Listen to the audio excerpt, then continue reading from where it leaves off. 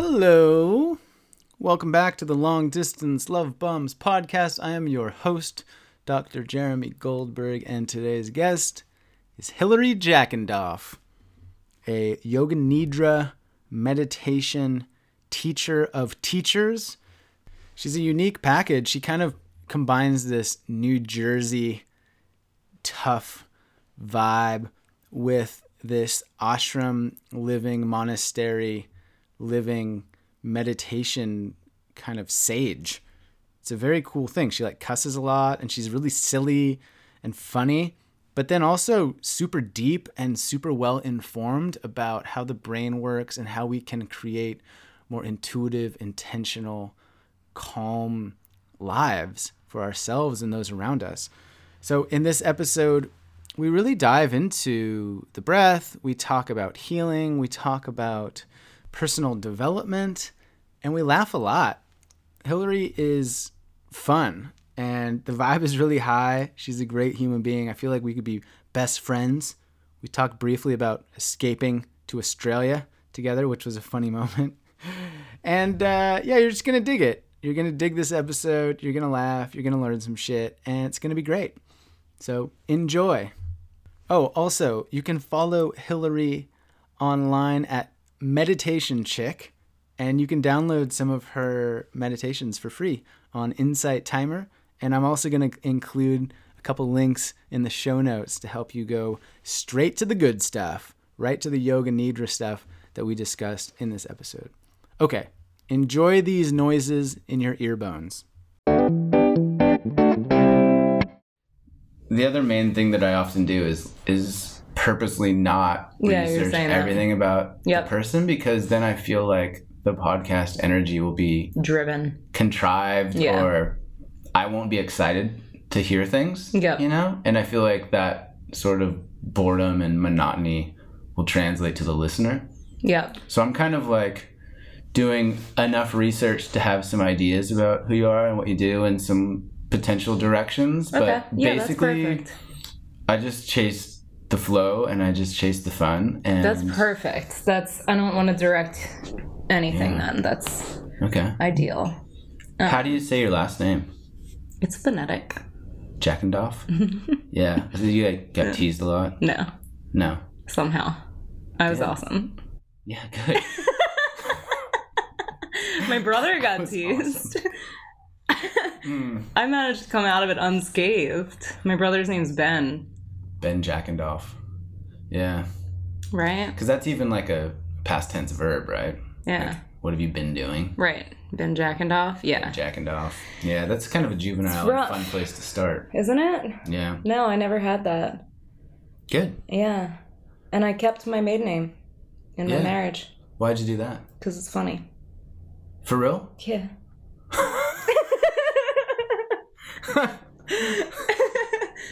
Okay. Yeah. You're like, I could take your name and I'm open to that, but it's not as funny as mine, so I'm going to keep mine. Yeah. That's it. Good for you. Well, it's a conversation starter. I mean, literally, we just started this one with it. And, it makes the DMV better. It makes, banks better. It makes life better. It makes people's days a little funnier. And then they go on and they're like, yeah. Met this chick. That's what you're known for. Yeah. Okay. Hilary Jackendoff, welcome to the podcast. Thank you for having me, Jeremy. It's an honor. It's a pleasure. I'm excited to hear all the things. But for those who are listening who have no idea who the heck you are, who are you? What's your deal? What's my deal? Yeah. So I teach meditation. I teach yoga nidra. I teach people how to teach those things. You teach the teachers. I teach the people who want to be teachers. And I'm really obsessed with sleep. Okay. I didn't see that one coming. I want people to go to sleep. Yeah. You want people to go to sleep? Well, I want them to get enough sleep. Yeah.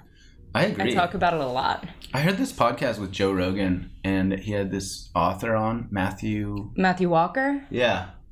That's the one. That's the book. That podcast changed my entire life because it changed how I looked at sleep. It, like, in a truly fundamental way where I was shook. Yeah. It's unsettling. Reading that book. Unsettling. I don't recommend reading that book. I recommend reading it, but not before going to sleep. Oh. And it was such a good podcast because this dude, Matthew Walker, is a researcher. Yeah. And he is just a fountain of scientific studies, findings, research. Like, oh, you know, if you do this, 12% more likely to die. Like, he had the stats to back it up. Yeah. And since then, I was always of the opinion that sleep is obviously important. Like, we need it because we do it. That one fucked me up. Yeah, in like an inspiring way. Like, totally. You're like, I'm getting my 7 to 9, come hell or high water. Yeah, so I have an app called Sleep Timer, I think. Oh, yeah, I have that gives too. You a score based on your night's sleep, which is fun. But okay, so you're into helping people sleep better. Yep. Meditate. Yep. And you said yoga nidra. Which is what? It's a meditation technique from the yogic tradition, and it translates to yogic sleep. The way I kind of explain it, I mean, I could talk about it for the rest of the podcast, but that wouldn't go on. We have other things that I feel like we could have more fun than that. Yeah. It's a really beginner-friendly meditation. It kind of functions like on the lowest level as a deep relaxation meditation, but it gets kind of wild sometimes. Like it takes you really deep, really easily. And it sort of rewires your nervous system and rewires your brain so that you can actually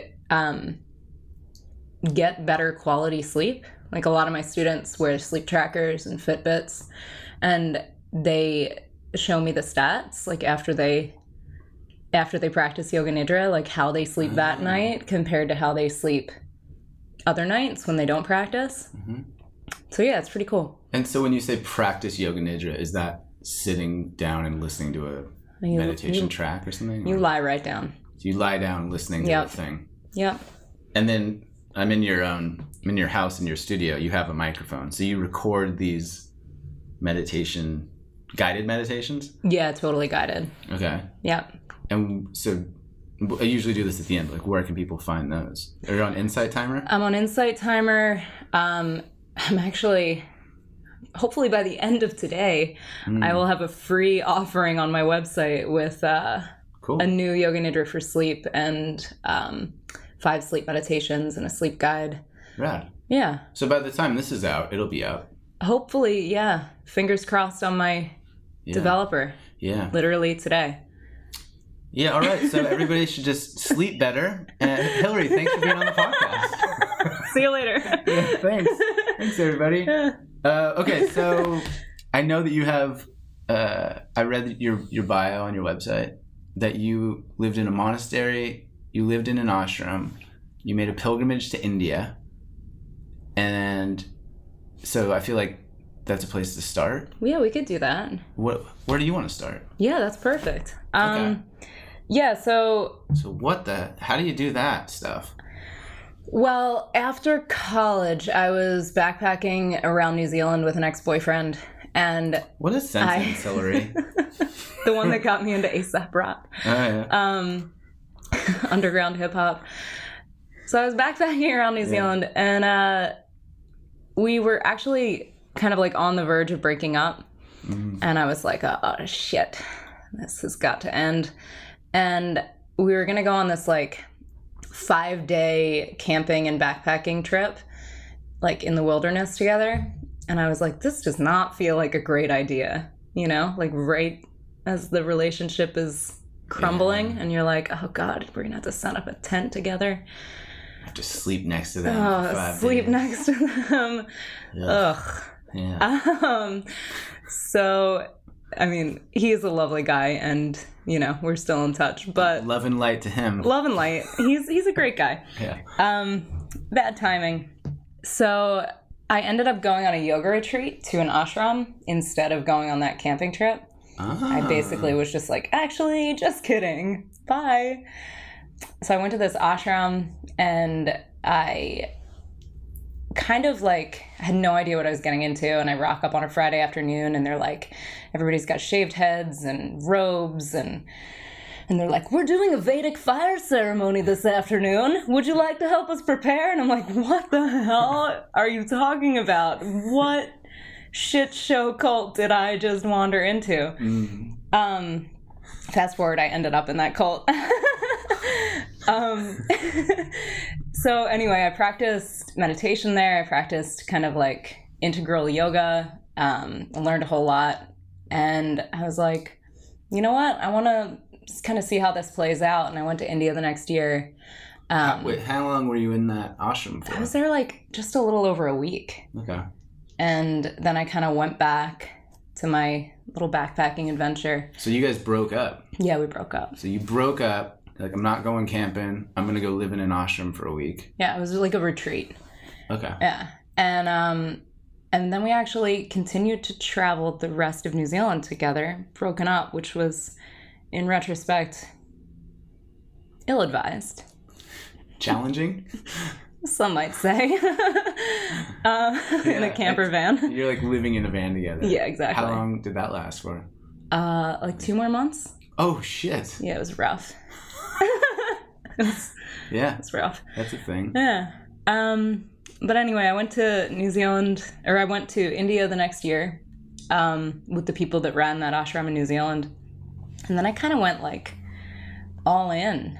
Wait, so hang on. You went to New Zealand, or India. India after New Zealand. How long did you go to India for? 2 months, 2.5 months, something like that. So what's it like being in an ashram in India for 2 months?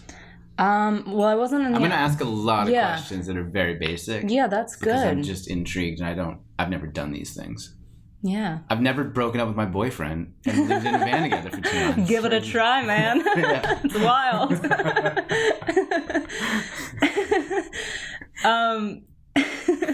So I was in India. I was on kind of like an organized retreat as a tantric chakra yoga meditation retreat. And it was pretty intense. Like I didn't really know what I was getting into again. And it's like cold water bucket showers, lines of like 100 people to get your bowl of dal. And I'm like, oh my God, give me the food. Yeah, we did a lot of intense practices, and I took initiation into that lineage of yoga. So hang on, wait, what's an intense practice? Like, I mean, a lot of like intense meditations and like just kind of a lot of things in a very intense environment. Like a deep dive into ashram life? A deep dive into meditation, a deep dive into like, into the chakras, which like was really weird. Different emotional experiences were coming up every single, like in exact relation to the chakras every day. It was really weird. Well, I guess it makes sense. And yeah, and then I took initiation into that yoga lineage. Like you joined the cult? I joined the cult. Yeah. And what did you have to do to take initiation? Just be like, hey, give me a mantra. And they're like, you're in. Did you get like a special name or something? I got that later. Okay. But yes, I do. Okay. Yeah. So for the initiation though, you're like, hey, I want in the gang. Yeah. And they're like, cool, you're in. They're like, hey, what's your birthday? What's your time of birth? Let's give you a personalized mantra and welcome to the club. Oh, and then when they give you the mantra, is it a secret? Yeah. Like you can't tell anybody, right? It's none of your business. I didn't ask. Shit. But it's like a top secret. Like this is for you from the higher source. Yep. And it's your thing forever. Yep. Right? And you use it how? So my tradition kind of offers different ways to work with the mantra. You can work with the mantra in relation to the breath. You can think the mantra, which is kind of the technique offered by transcendental meditation, in Vedic meditation. Yeah, there's a few different kind of ways that you can work with it, but it's yours to kind of fuck around with. Yeah. Yeah. I like that style. You seem to have a very powerful blend of like hardcore meditation knowledge and this kind of like. So when I read your bio and I like looked at your website and stuff, I kind of had this vision of you, and then I showed up to your house and like met your husband, and you're like not that person. I pictured like incense burning and you kind of like floating whimsically down the hall. You know? I'm really bad at branding. My website does not reflect who I am. And then you were talking about hip hop and stuff and using profanity, and I'm like, oh, we're gonna be best friends. This is fun. I got off track. No, you're right on track, man. Yeah, we're always. I need to rebrand. No. Okay, so you've got your secret mantra. Yep. You're in India for 2 months doing the hardcore, I presume, like long hours every day of meditation and workshopping. It was pretty intense. It was a while ago, so memory does get fuzzy. Yeah. So I don't want to like say we meditated for because it was in 2008. Yeah. I was a young buck. So then you leave India, and then what happens? Then I went back home to Jersey, and I started working in Philly for Greenpeace. Okay. And I think that was right after India. It's fuzzy. But I was working in Philly, got in a relationship kind of thing, and then I was like, you know what? This also is done. And I was like, I need to go deeper into this yoga business. And there were two places in the world where you could train within this particular yogic lineage, the Bihar School of Yoga. Mm-hmm. And one was in Ohio and one was in Australia. Oh, Well, I actually signed up for the Ohio training. Yeah, that's what I was thinking. Ohio. Hell yeah. Gotta go. Somebody right now is listening in Ohio like, and they're man. Ohio's cool. Yeah, totally cool. I'm biased because I'm Australian, though. No, you're not. I am. Seriously? Yeah. You have Australian citizenship? I do. Fuck, I'm leaving my husband. No, well, that's... Let's go. You can, I don't even know what to say. Josh would understand. Yeah. My fantasy was an Australian firefighter. Oh, I'm not that. You don't fight fires, do you? I'm a scientist. Fuck. So, yeah. Foiled again. We just get divorced. So you signed up for Ohio. And they canceled it due to low enrollment. Oh. And like that particular year in that particular training class. And I was like, well, I already decided I'm going to do this thing. Yeah. So I went to Australia. Right. Yeah. Which part of Australia? Central coast of New South Wales. Mm-hmm. About an hour and a half west of Sydney. And how long were you there? 2 years. Oh, shit. Yeah. That's a chunk. Yeah. In an ashram? Or what in an ashram. So another ashram. Another ashram. Okay. And number 3. Numero tres. And what happened in this ashram? It was fantastic. I trained. So it was a 2-year training? Yeah, it was a 2-year training. What? It was an Australian government certified vocational training. So Australians could actually get paid by the government to go and study yoga. Wow. Yeah, which is amazing. I had to pay. Right. And go into credit card debt. Yeah. To fund the training. Yeah. But it was worth it. And I lived at the ashram and did my studies as a resident and did a lot of karma yoga, which is also known as work. Oh, yeah, it's like when you're farming and stuff? It's like anything done with total awareness. Oh. Yeah. So like any action, the yoga of action, like in the Bhagavad Gita, there's no discussion of postural yoga. It's like bhakti yoga, jnana yoga, and karma yoga. Okay, so can you please unpack that? Okay. Yeah. Because I'm like, my brain kind of was like, what? It's right there. Just dig in. The Bhagavad Gita. Yeah. What's the Cliff's Notes version? So for people listening that are like, what's the Bhagavad Gita? Sure. So the Bhagavad Gita is actually a pretty small text, incredibly important within Hinduism, incredibly important within the yogic tradition. It's a small segment of this like Indian epic called the Mahabharata. And within the Bhagavad Gita, it's kind of this like tale of Lord Krishna in kind of like human form, talking to this warrior, Arjuna, who is about to go into battle. And he's like, but I don't want to fight, man. And Krishna's like, dude, you must fight. It is your duty. You must act.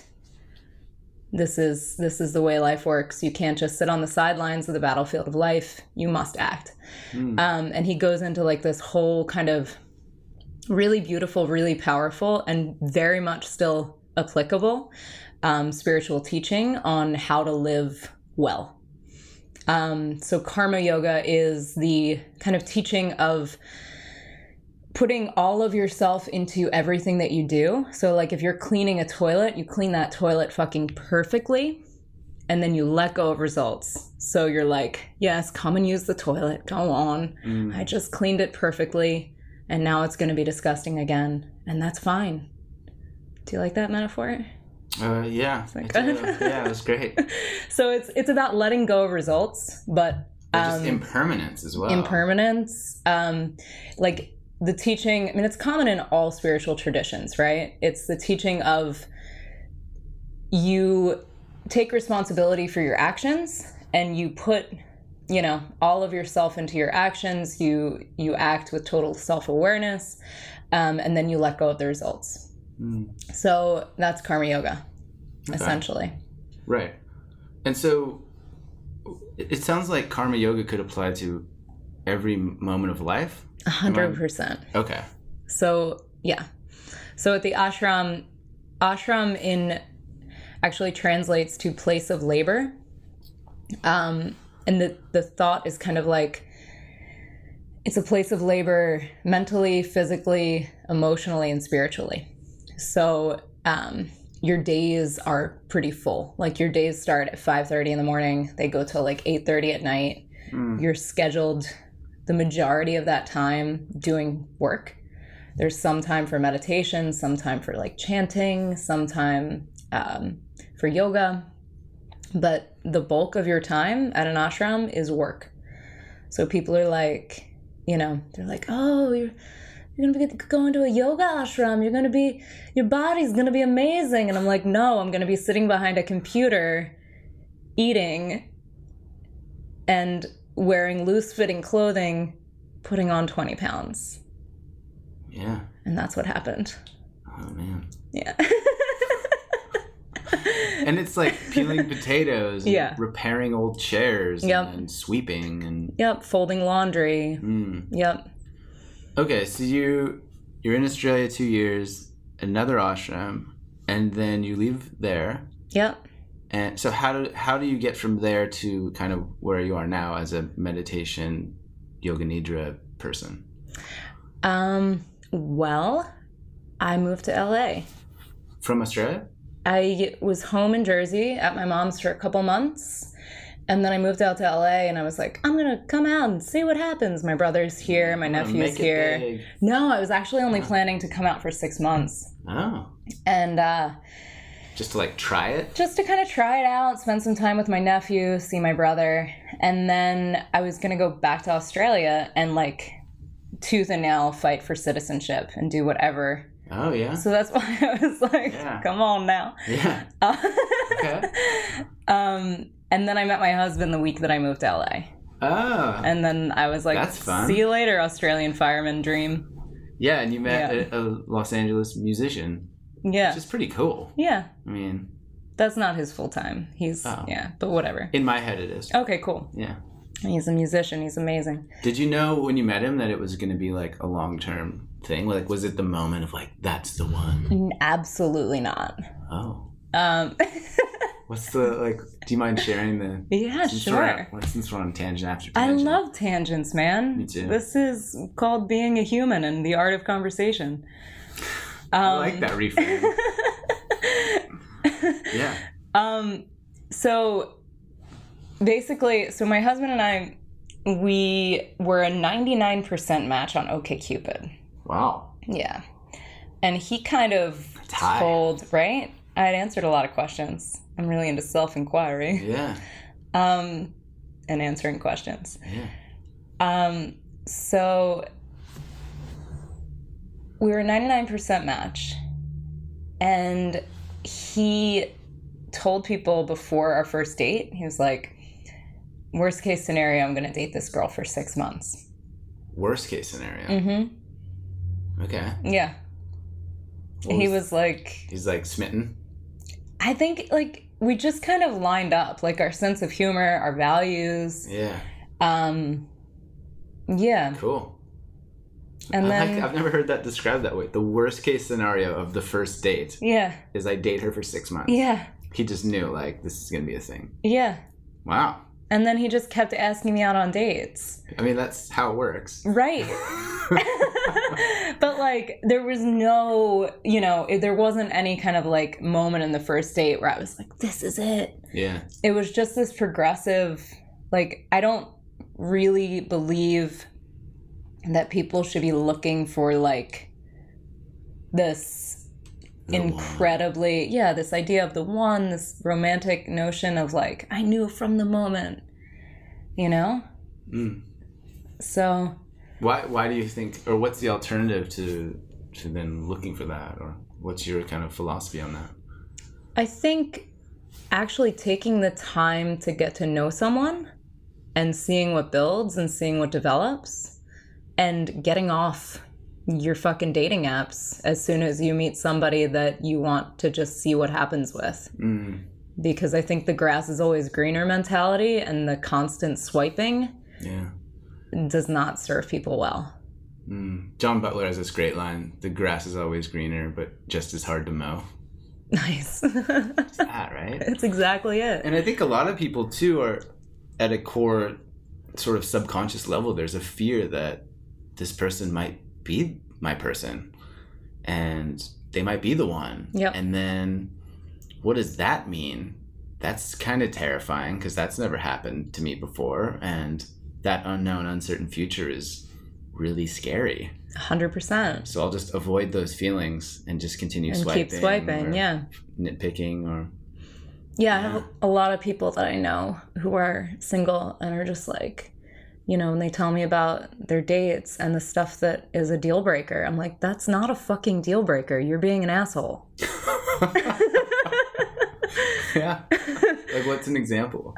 I don't even... It's like, he didn't pass me the salt. Yeah, stuff like that. Like, It's not a deal breaker. You're just being an asshole. Or afraid, which is it's understandable, but like, I think that a lot of people could be excellent partners for people, like there's a lot of matches. It's this notion of like the one is damaging. Did you ever think about like, oh, but he's only a 99% match? Like maybe there's my 100 out there? Not really. You're like 99's an A+. 99's solid. Yeah. And it could have just been an algorithm glitch. Like I clicked like very important that he likes pizza when really it was only moderately important, you know? Like accidentally skipped a question. Yeah. Okay, so let's dive into meditation and yoga nidra stuff. All right. If that's cool. Yeah. Because I feel like you have a lot to say and that you know a whole lot about that stuff. I mean, you are an expert. Medium. Well, is that just humility? No, I mean, like, I'm 35. Like it's not humility. It's like, it's honesty, because the amount that I've learned just in the last 2 years is absurd. Right. So like I am, I had illusions in my 20s that like I knew a lot of stuff, and now I'm like, I'm just scratching the surface. It's like the more you know, the less you know, sort of thing. Totally. Totally. And I thought I wouldn't mind touching on this because it's kind of an important piece. I thought like I had found all the answers with my lineage and with the tradition of yoga. And then, sex scandals. This Bikram? No. Oh. But have you seen that documentary? Oh yeah, it was so... Jesus Christ. It's a good documentary. It's on Netflix if you're listening. Bikram I think it's called. Yeah, it's unsettling. So in your lineage, there was more sex scandals? There were sex scandals. It doesn't invalidate the teachings. Like, I'm not of the mindset, like, scratch the surface of any spiritual tradition, any religious tradition. You'll find some shit. Any nonprofit, like, you know, like any institution, scratch the surface and there's going to be stuff to uncover. There's going to be shadow. And that's the same with all humans. So... But so for you, what when you're talking about you thought you had all the answers, but then these scandals came, how did that affect you? It honestly was right when I first started teaching in LA, and I was like teaching at a higher level than I'd ever taught before, and on a bigger stage. And like, if you are familiar at all with like the kind of LA wellness scene, it's a behemoth, and it's like it's a lot. And to kind of be a part of it in any way is like, it's a big responsibility. So like, I was dealing with kind of like, wow, this is what I'm doing right now. I moved from the ashram, and now I'm like teaching at this new meditation studio and like teaching all these fancy folk. And it felt like a big responsibility. And at that same time, the ashram where I had lived in Australia was like being rocked by this kind of like dredging up of a sex scandal that happened in the 80s that I knew about. Like, there were never any, like, it wasn't hidden. Right. We kind of called it like the dark days, and the ashram did like a complete turnaround. But this kind of scandal erupted with like people that were victims of that situation, and they kind of banded together, came forward to tell their story. And, you know, the people that were in charge of the ashram then, a lot of them are dead. Like, many of them have moved on, left the tradition, whatever. But the people, my friends, who were running the ashram when I was there, were kind of left holding the bag of this situation. And India, the gurus in India, kind of washed their hands of it and didn't support their victims. They didn't support the victims, but they also didn't support the people in charge of the ashram that were being dragged through the mud and like being forced to testify and dealing with the fallout. And India was kind of like, thought you guys handled this in the 80s. Peace out. And that response from India, I was just like, nah, fuck this. That's not what I'm a part of.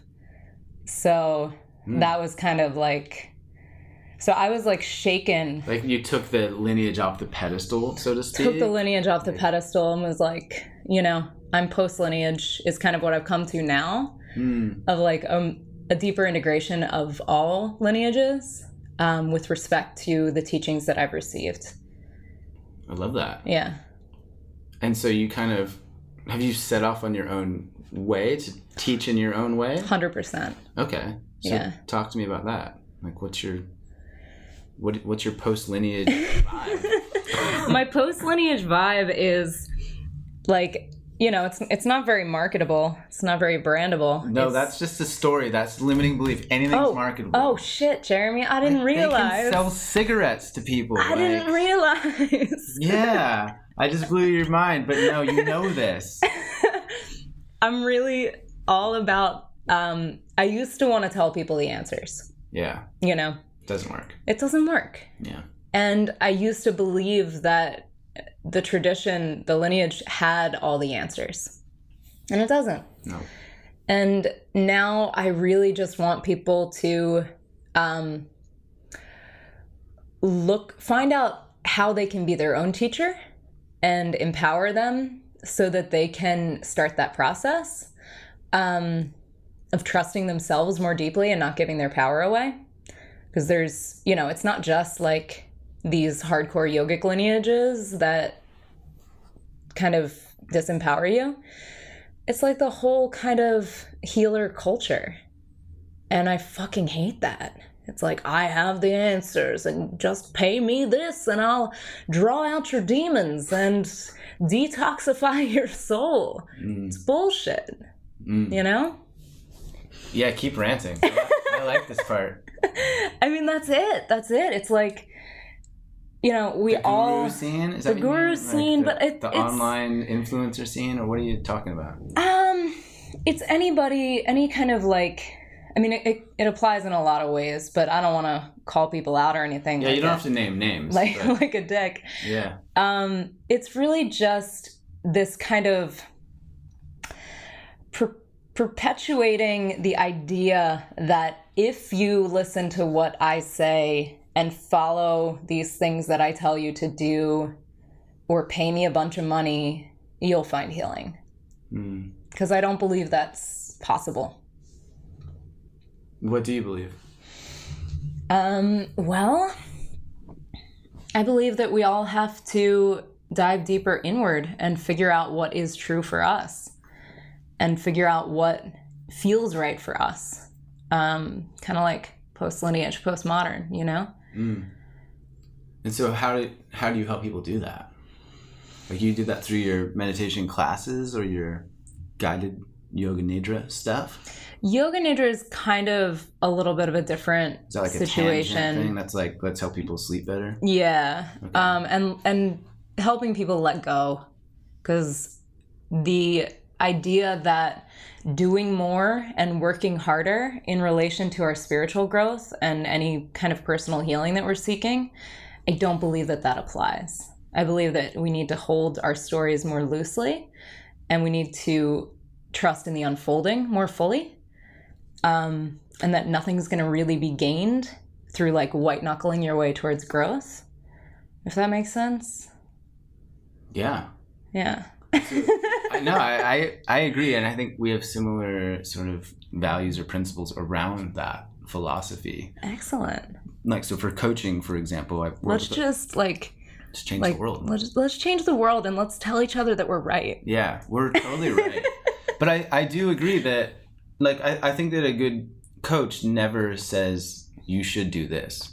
Right. Or you need to do this. Yeah. I think it's more along the lines of asking a lot of questions or helping the person have an insight or an epiphany internally to then maybe listen to what's happening inside, trusting their gut, recognizing that they have a gut in the first place that they're ignoring or avoiding. Yep.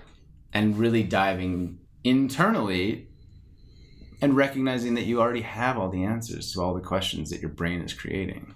100%. And that's like a hard thing to sell to people. Yeah. Because... Yeah. Pay me to tell you that you already know all the things you need. Pay me to tell me that you don't need me. Yeah. Well, I always joke that, like, my long-term business plan is to put myself out of business. Dude, I say the same thing. We're best friends. Oh my God. Like, I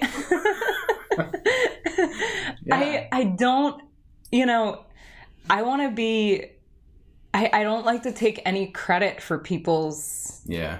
Feels weird. It feels very uncomfortable. It's like, you changed my life. You're like, no, you did all of that. Yeah. Like, I'm kind of weird and asked you a bunch of questions and made you laugh. Yeah. How do you deal with it? It kind of varies. Like, I work with some people one-on-one with kind of like a coaching focus.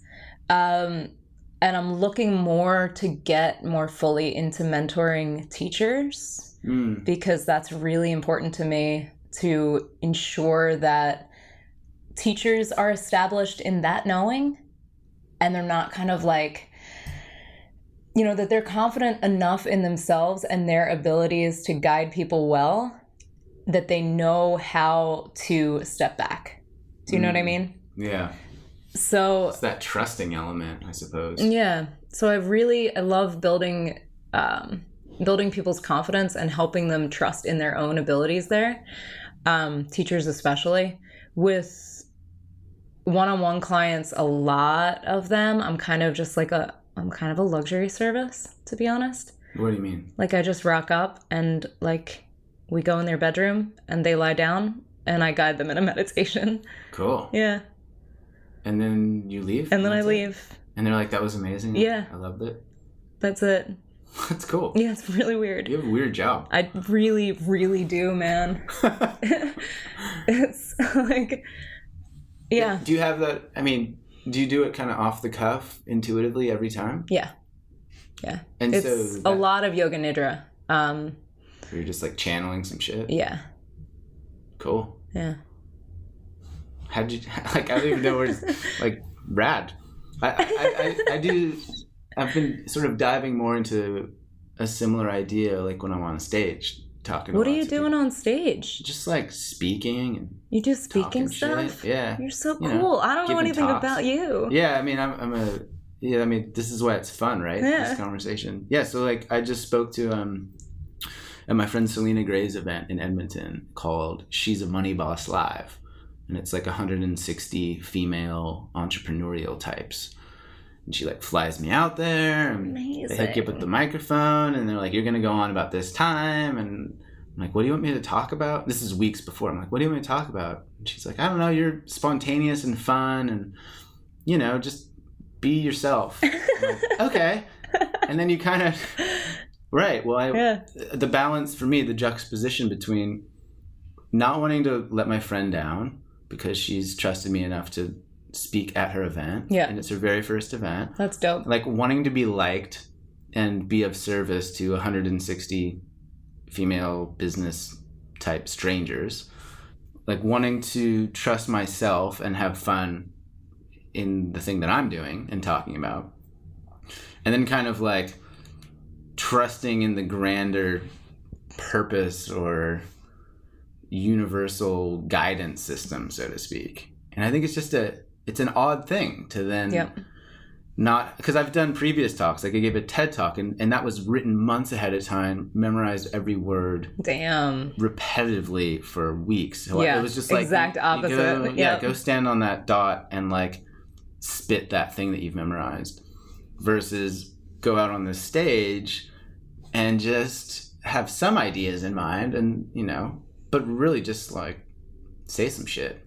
What'd you end up saying? I don't even know. I said some shit. Like talked about beliefs and then I had him do a few little exercises. I do spoken word poetry too, so cool. I like did some of that. But I think for me it's been this kind of gradual process of trusting in my own ability. Yep. And trusting in my own sort of confidence and knowledge that I can just show up and probably talk about a lot of stuff in a reasonable way because I've done so much work myself. I've read so much stuff in the same way that you spent years in an ashram learning and having experiential breakthroughs. It's like you have a tremendous foundation that you can just show up and be like, yeah, man, I learned got this. So much. Yeah. Oh. And I find as an entrepreneur type who works online, it's challenging for me sometimes to value myself and my knowledge and put a price point on certain things.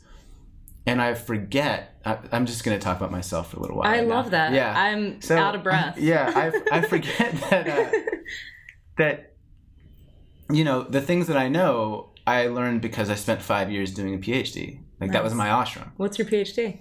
It's in like social science and environmental management. Oh, cool. Behavior change, mostly. Nice. So I did that. I've had a couple of solid breakups. Like I've had life experiences related to suicide and alcoholism and all kinds of trauma that I've learned about and overcome. And you forget that all of those life experiences have tremendous value. Yeah. And that anybody can go and learn that shit. But like, this is a really quick and easy way to do it. It's like, pay somebody that's done it, pay someone that can help you, pay someone that's been where you are to like offer a bit of helpful suggestions so you can learn the easy way instead of the hard way. Yeah. You know? Yeah. It takes a long time to like, the learning of all this stuff is easy. It's the integration of it. Okay. Yeah. So let's dive into that. All right. So just go for it. All right. Because there's this gap between knowing something and actually having the wisdom to change your life. Like we all know that we shouldn't speed. We all know we should floss every day, our teeth. But like, we don't really. No. Someone's listening right now. It's like, I floss every day. I don't. Yeah. Okay, so knowing something versus like embodying. Ooh, embodying is like the number one word here. Is it tainted? No, it's a good word. It's a good word. What's it mean to you? Living it. I mean, it means having integrated the knowledge and transmuted it into wisdom. It's like that process of alchemizing whatever experiences you've had and turning them into the kind of the fodder for who you're going to become, if that makes sense. Yeah. Yeah. So how do you do it, or how do you help people embody wisdom? Oh, I don't a even loaded question. Yeah, I don't even know that I can speak to that and stay in alignment with the core belief that that everybody is their own teacher. Yeah. I will say that for me, I learned one of the most important lessons that I learned at the ashram was how to hold space for myself. Oh. Which is really the key to healing. And that's what allows you to be your own teacher. Like at the ashram, people have an idea about how like an ashram would be. And they have this idea in their head of like people like hugging each other and being like, oh, are you okay? It's kumbaya. Kumbaya. Let's work through the trauma together. And that's not the case. Like just 1,000% no. What is the case? You're just kind of left to your own devices to do the work. Like really nobody wants to talk to you about it. Like people are like, we're here doing our work. You do your karma yoga. You do your work. And we're doing our own kind of emotional labor too. And you do your own emotional labor. So like people would press your buttons because it's not like this community of spiritually evolved people. It's a bunch of people working on their shit in a contained environment with no TV or Wi-Fi. Like, it's triggering. It's super triggering. So like everybody's just constantly pressing each other's buttons and triggering each other consciously or subconsciously. And then they walk away and you're left holding the bag of all of your emotional baggage come to light. So for me, realizing that nobody cared about what I was going through in like a safe way. It wasn't like if you were like really in danger in any way or mentally unstable, it was attended to. But like everyday stuff, if you can't hold the space for yourself, you're not using the tools. You're not actually practicing what you're there to learn. So for me, that was the number one lesson, was like somebody would trigger me and I would be an emotional shit show.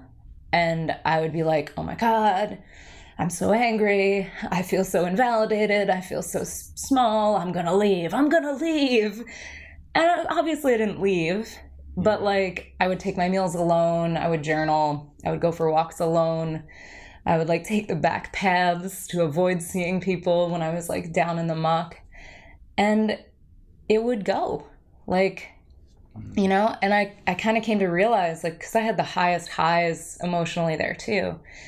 Because it was really powerful spiritually and to be in communion and to be in connection and community with people. So I had a lot of great times, but whenever I'd have a really incredible time, I was like, something's gonna knock me down. And then I'd get knocked down and I'd be like, this isn't gonna last forever. And at those moments in between, like in the kind of neutral space where everything was just like chill, I was like, yeah, this is good. Wonder what's coming next. But it allowed me to realize that these natural ups and downs are part of life. So that was powerful. And so you use this phrase, holding space for yourself, which I don't think I've ever heard that phrase. You don't hang out in the meditation circles, do you? No, I don't. So what does that mean for you? And then what are the tools to do that? Like you referenced going for walks or taking time alone or saying no to people, but so holding space for myself or for others, let's go with myself. Holding space for myself means that I don't need to externally process, that I don't need anyone else's input to find my answers, that I can be there in the shit and trust that I will find my way back to a space of clarity. And the tools, kind of like, as I mentioned, walks and stuff like that, journaling, it's really powerful. Meditation, obviously. Chanting is a big, really helpful tool that I use. And like individually? I chant personally. What do you mean? how do you chant? I don't hang out with chanters, I don't think. Dude, such a good time. Yeah, you sit and you just say Om Shanti. I mean, what do you talk me through it?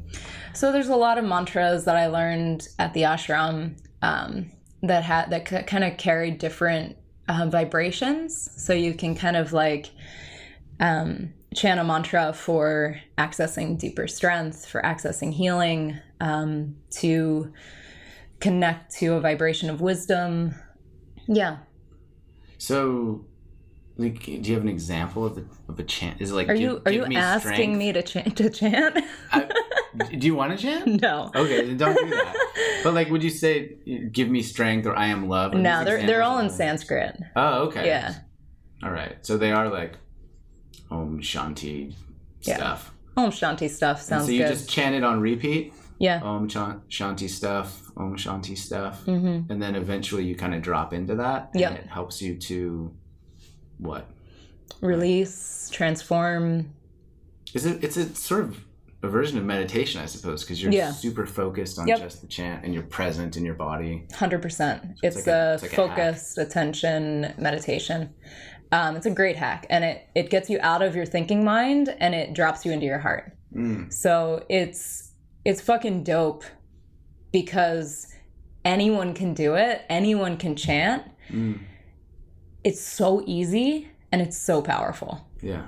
So what are your, like, for you, like, what's your recipe? You get a cushion and you sit down and then you're like, how do you decide I need to chant and what am I going to chant? I mean, I don't know if I have a clear cut answer for you there. I think it's kind of just like, kind of feel into it. Okay. And that's it's a great answer. Is it? Where you just feel like, I just need to go chant. Yeah. In the same way, sometimes you feel like you need to go for a walk, or I feel like I need to take a nap, or... Yeah, it's the self-awareness of knowing which tools to kind of pull out of your toolbox. Right. So you're like, okay, I really need to chant right now. Yep. And then you go somewhere quiet. I'm just projecting my vision of chanting. Yeah, it doesn't have to be quiet. I mean, I've chanted in my car in traffic, like... Yeah. Yeah. And you're like feeling stressed or anxious or angry or something? Yeah. It's like punk rock or kirtan is going to change my mood real fast. I like that. Yeah. Okay. But it's just a process of, it sounds like getting out what needs to get out. Mm-hmm. Right? Like if you're feeling stressed, like, just shout.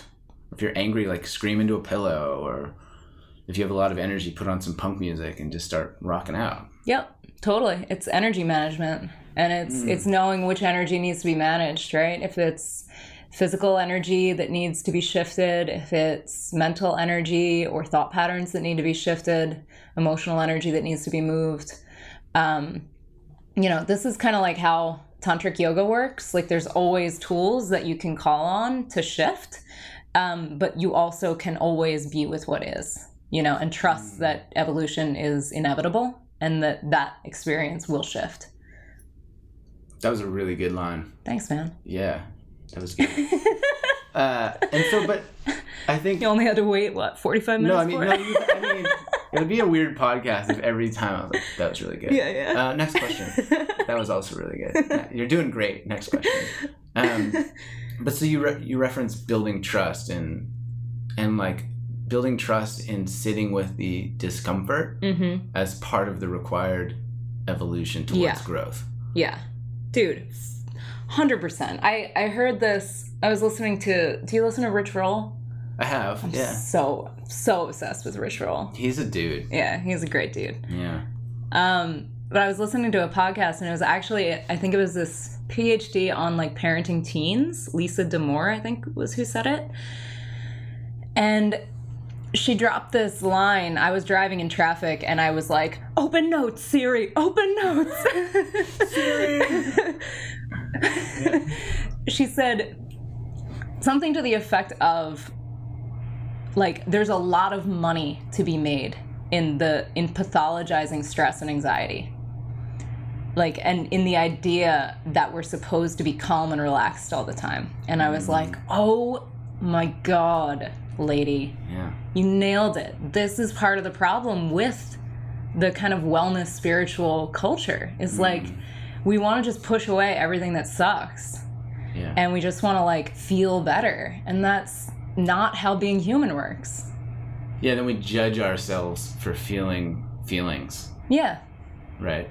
Yeah. I shouldn't be upset right now. Or, oh, I feel like sad. I'm just not meditating hard enough. I'm not being very mindful because I'm angry. Yeah. No. Yeah, and it's like what you're talking about is like spiritual bypassing. Right? 100%, dude. I hate that. Okay. Yeah. Do you want to talk about it? I mean, I don't know. How much time do we have? I mean, I'm in your house. So, I mean, we're at 54 minutes. Oh, we are nailing it. We could do this for days. We're good at this. Yeah. We're not bad. Yeah. Yeah. So spiritual bypassing. You hate spiritual it. bypassing. Why do you hate it? I hate it. And so first, maybe like, what is it for someone listening? Because it's like kind of a buzzword. Everybody talks about it. But like, how do you sort of describe it? I mean, there's a bunch of different ways to describe it. One kind of way is kind of like, you know, the whole good vibes only culture. Yeah. Like, you know. Yeah, like this kind of like positive thinking will solve all your problems, and like what you say you manifest. So like you better not feel anything negative, because then it's just gonna get worse because you're gonna manifest it, because that's exactly how everything works. Yeah. And like, you know, using kind of like I love things like crystals, like beautiful crystals. Like I have crystals up there. I got a bag of crystals in one of those boxes. Like I love crystals. But like the idea that like if you put a crystal on your heart space and it's the right crystal, it's going to solve your emotional woes. I don't believe that that's a thing, you know? So there's that kind of side of it. There's kind of like the spiritualization of every experience of like, oh, you have cancer? Oh, you must have attracted that, like, through your negative thoughts. And, like, kind of putting the blame on people for their experiences. Just kind of, like, throwing a spiritual answer on it. Like, overlaying spirituality on top of everything and making it, like... Yeah. I'm not speaking incredibly clearly because it's kind of broad. It's kind of broad. Yeah, I think just at a sort of a basic level, what we were talking about is the need to actually feel quote unquote negative feelings or emotions. Like not being okay. Yeah, versus judging them, shaming yourself for them, and then pushing them down and repressing them inside. And being dishonest about them when people ask you, like, how are you feeling? Fine, great. Fine, yeah, super duper. Went to a sound bath. Everything's great. Really moved some energy. Went to Lulu. Yeah. You know, and the way I look at this, and I'd be curious about your perspective, is that things just are, right? Yeah. Like, sadness just is sadness. And the problem arises when we write a story about sadness as being bad or negative or something not to feel or something to avoid, right? Yeah. In the same way we talk about anger. Like, anger's just anger. Like, anger's great. It can be really good for creativity and all kinds of stuff. Yeah. And then we judge ourselves based on the stories. And another, I want to say two things. The first thing, we can't know joy without sadness. And we can't know peace without anger. Like, they're two sides of the same coin. Hang on, say that again, because I feel like that was really deep. We can't know joy without sadness. It was medium deep, man. We can't know joy without sadness. Right, and the second one? We can't know peace without anger. So... dualism. 100%. Like, it's... both emotions and experiences are valid and important as part of the human experience. And when we try to reject parts of the human experience, we create fragmentation within ourselves, I think. And the other thing I was going to say, oh shit, what was it? Hold on. It was really good. The other thing. Well, maybe that's all that's coming out then. No, but it's great. Yeah. It's like, I kind of see it as a spectrum of of like a negative to positive spectrum, right? So like on one end, perhaps you have grief or rage, and the other end, joy and bliss, right? Yep. And we try to like eliminate the grief and rage part, so we kind of break that part off, but it's connected to the other end of the joy and bliss. So then automatically that end breaks off. And when we try to just numb ourselves, we get closer and closer to the middle, where we don't get to experience all of the positives because we're not allowing ourselves to feel any of the negatives. Yep. Yeah? I see that a lot, actually, in like kind of the mindfulness, I don't want to say the mindfulness community, but there are people who are so like obsessed with emotional balance that they don't let themselves have deep emotional experiences on either end. Like trying to stay right in the middle. Trying to stay right in the middle. And I think it really decreases the fullness of life when you kind of do that thing. Yeah. What have we not talked about that you feel like, I feel really passionate about this and I really want to say this? And if there's nothing, that's also fine. But I'm just conscious. I've been here for an hour and you have things to do. We're going to a fundraiser tonight for a political candidate. I don't want to speak about politics, but we're going to a DNC event at the Dolby tonight. I don't want to speak about politics, but it's a Democratic fundraiser. It's a Democratic fundraiser. At the Dolby? At the Dolby. Is there a candidate? It's Pete Buttigieg and Mayor Garcetti. Okay. Yeah. Great. I have to wear business attire. Oh. I don't know what... Well, like, I don't know what that is. I mean, for you, it's just like yoga pants. That's not what they want. That's your business, though, right? Like, I'm a meditation teacher. This is business attire. Yeah, you're fancy. Is that not clear? Yeah. I think I do want to say one thing. So one little piece of the puzzle, like I feel so passionately about Yoga Nidra as a key to kind of everyone's healing process and everyone's growth process. And everyone. Yeah. Okay. I get. Cool. Yeah, I should have led with that. No, I'm like, no, that's a bold statement. I like bold statements. So. And one of the reasons I got so excited about it early on, because I found this practice in 2008 in New Zealand, and I had a lot of issues like with anxiety, a lot of issues with insomnia through my life up to that point, and I still do. Like, I'm not going to be like, now I don't have any experiences that are negative. Anxiety is bad. No, I still have anxiety. But the first time I practiced it, I had never, and I know I said, like, when you were like, what don't you want to talk about? And I was like, drugs. Yeah, you did say that before we started recording. Yeah. And now you just brought up that issue. Correct. Okay. But it's within context. So, like, I grew up in a town where people did a lot of drugs, and I never did. And people did really, really hard drugs, like heroin and like all sorts of painkillers, opioids. And I never went down that path. And I'm like epically grateful that I never did. But a lot of people that I was close to did. And I understood at a young age it was because they didn't know how to deal with the sadness, with the pain, with the anxiety that they were feeling. Because nobody teaches you how to deal with that shit when you're 15. So like... Or ever, right? So I had all these people in my life who were going down some really bad paths really young. And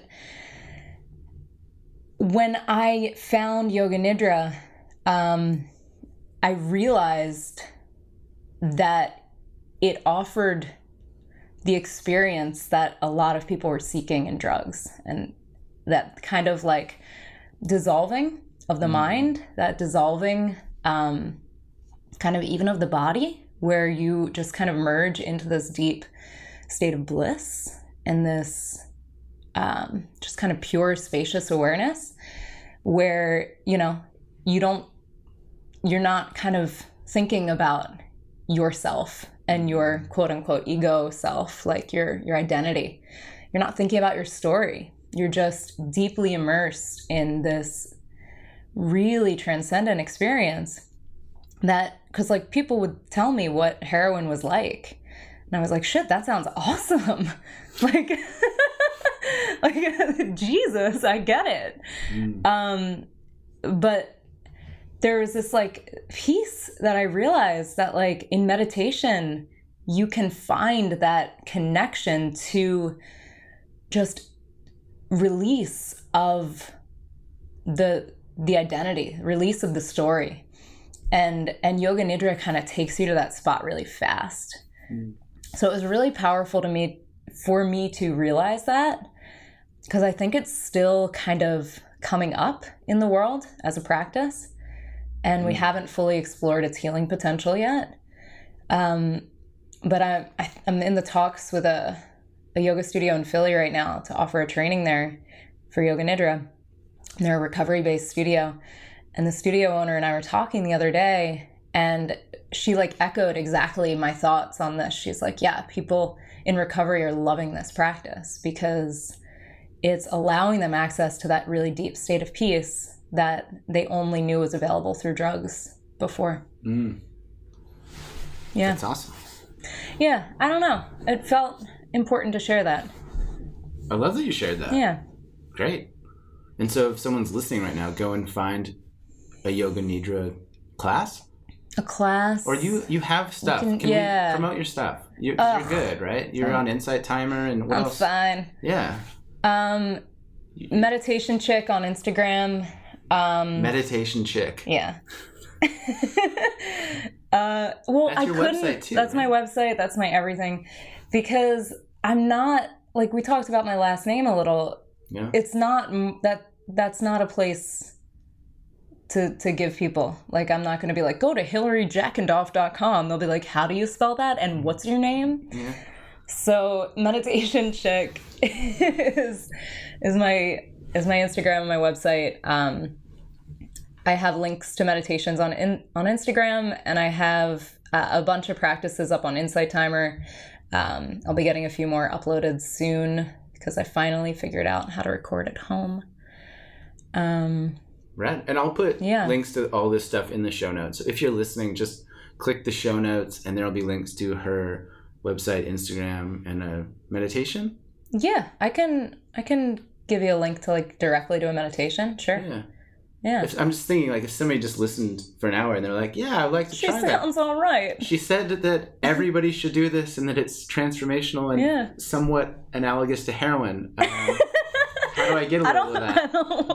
I don't want to create that out in the world, but like, it's really amazing. Yeah. Like, so, it's is there a way we can give them a little? Yeah, we can give them a little Yoga taste? Nidra. Absolutely. Okay. Yeah. Because selfishly, I'm interested now. Dude, you need to do it. Oh, I mean, we just talked about it. You're not supposed to say that to people. Oh, right. You might really enjoy it. Oh.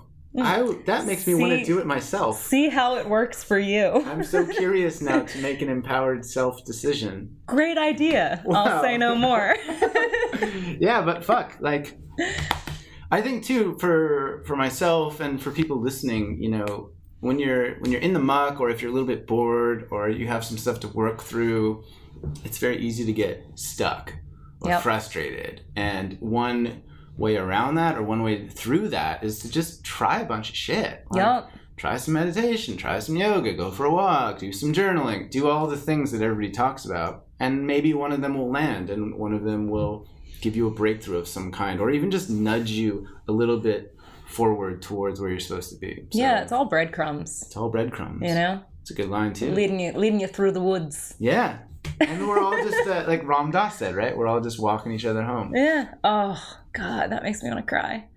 It's okay. Crying's okay. It's a beautiful... It is. I'm not going to reject tears. No. Yeah. You're fantastic as a human, and I'm glad that we're BFFs now. Yep. And thanks for sharing your heart and your past and your soul with us today. Yeah, I just admire you. It's great. Thanks, man. I wish I had a podcast so I could interview you. Okay. Yeah. I mean, one day. Let's just hang out. Okay. Yeah, let's be friends. Any final thoughts? We hit all the things? Like I think we hit fucking everything. Yeah. We went in. Okay. Yeah. Smashed it. How do you feel? I feel great. All right. Done. Peace out. Bye, everybody. Thanks for listening. It's kind of fun, right? I've never really sat down and talked with somebody that has lived for so long in so many ashrams and who knows so much about meditation and yoga nidra. I'm stoked to dive into that and see if it helps me slumber more peacefully or if I feel more calm in my veins. Hilary is great. Super fun package of deep humor and profundity. So check her out online at Meditation Chick, and I'm going to include a bunch of info in the show notes so you can dive in and try her Yoga Nidra meditation. So that'll be fun. And let me know what you think. You know what I think? I think you're fucking great. And I adore you. And I'm glad that you're here listening to my voice as you walk or drive or do laundry or have sex. Whatever it is you're doing. It'd be kind of weird if you're having sex right now, listening to me talk about you having sex, right? That's a weird thing. Anyway, thanks for the 5-star reviews. Thanks for sharing this on the internet. Thanks for passing it along to your friends and family. This helps me get more positive, impactful messaging out into the world, and it helps me live my dreams. So I'm very grateful for you, and I hope that you have a big smile on your face right now and that you enjoy the rest of your day, because you know what? You are a living, breathing rainbow.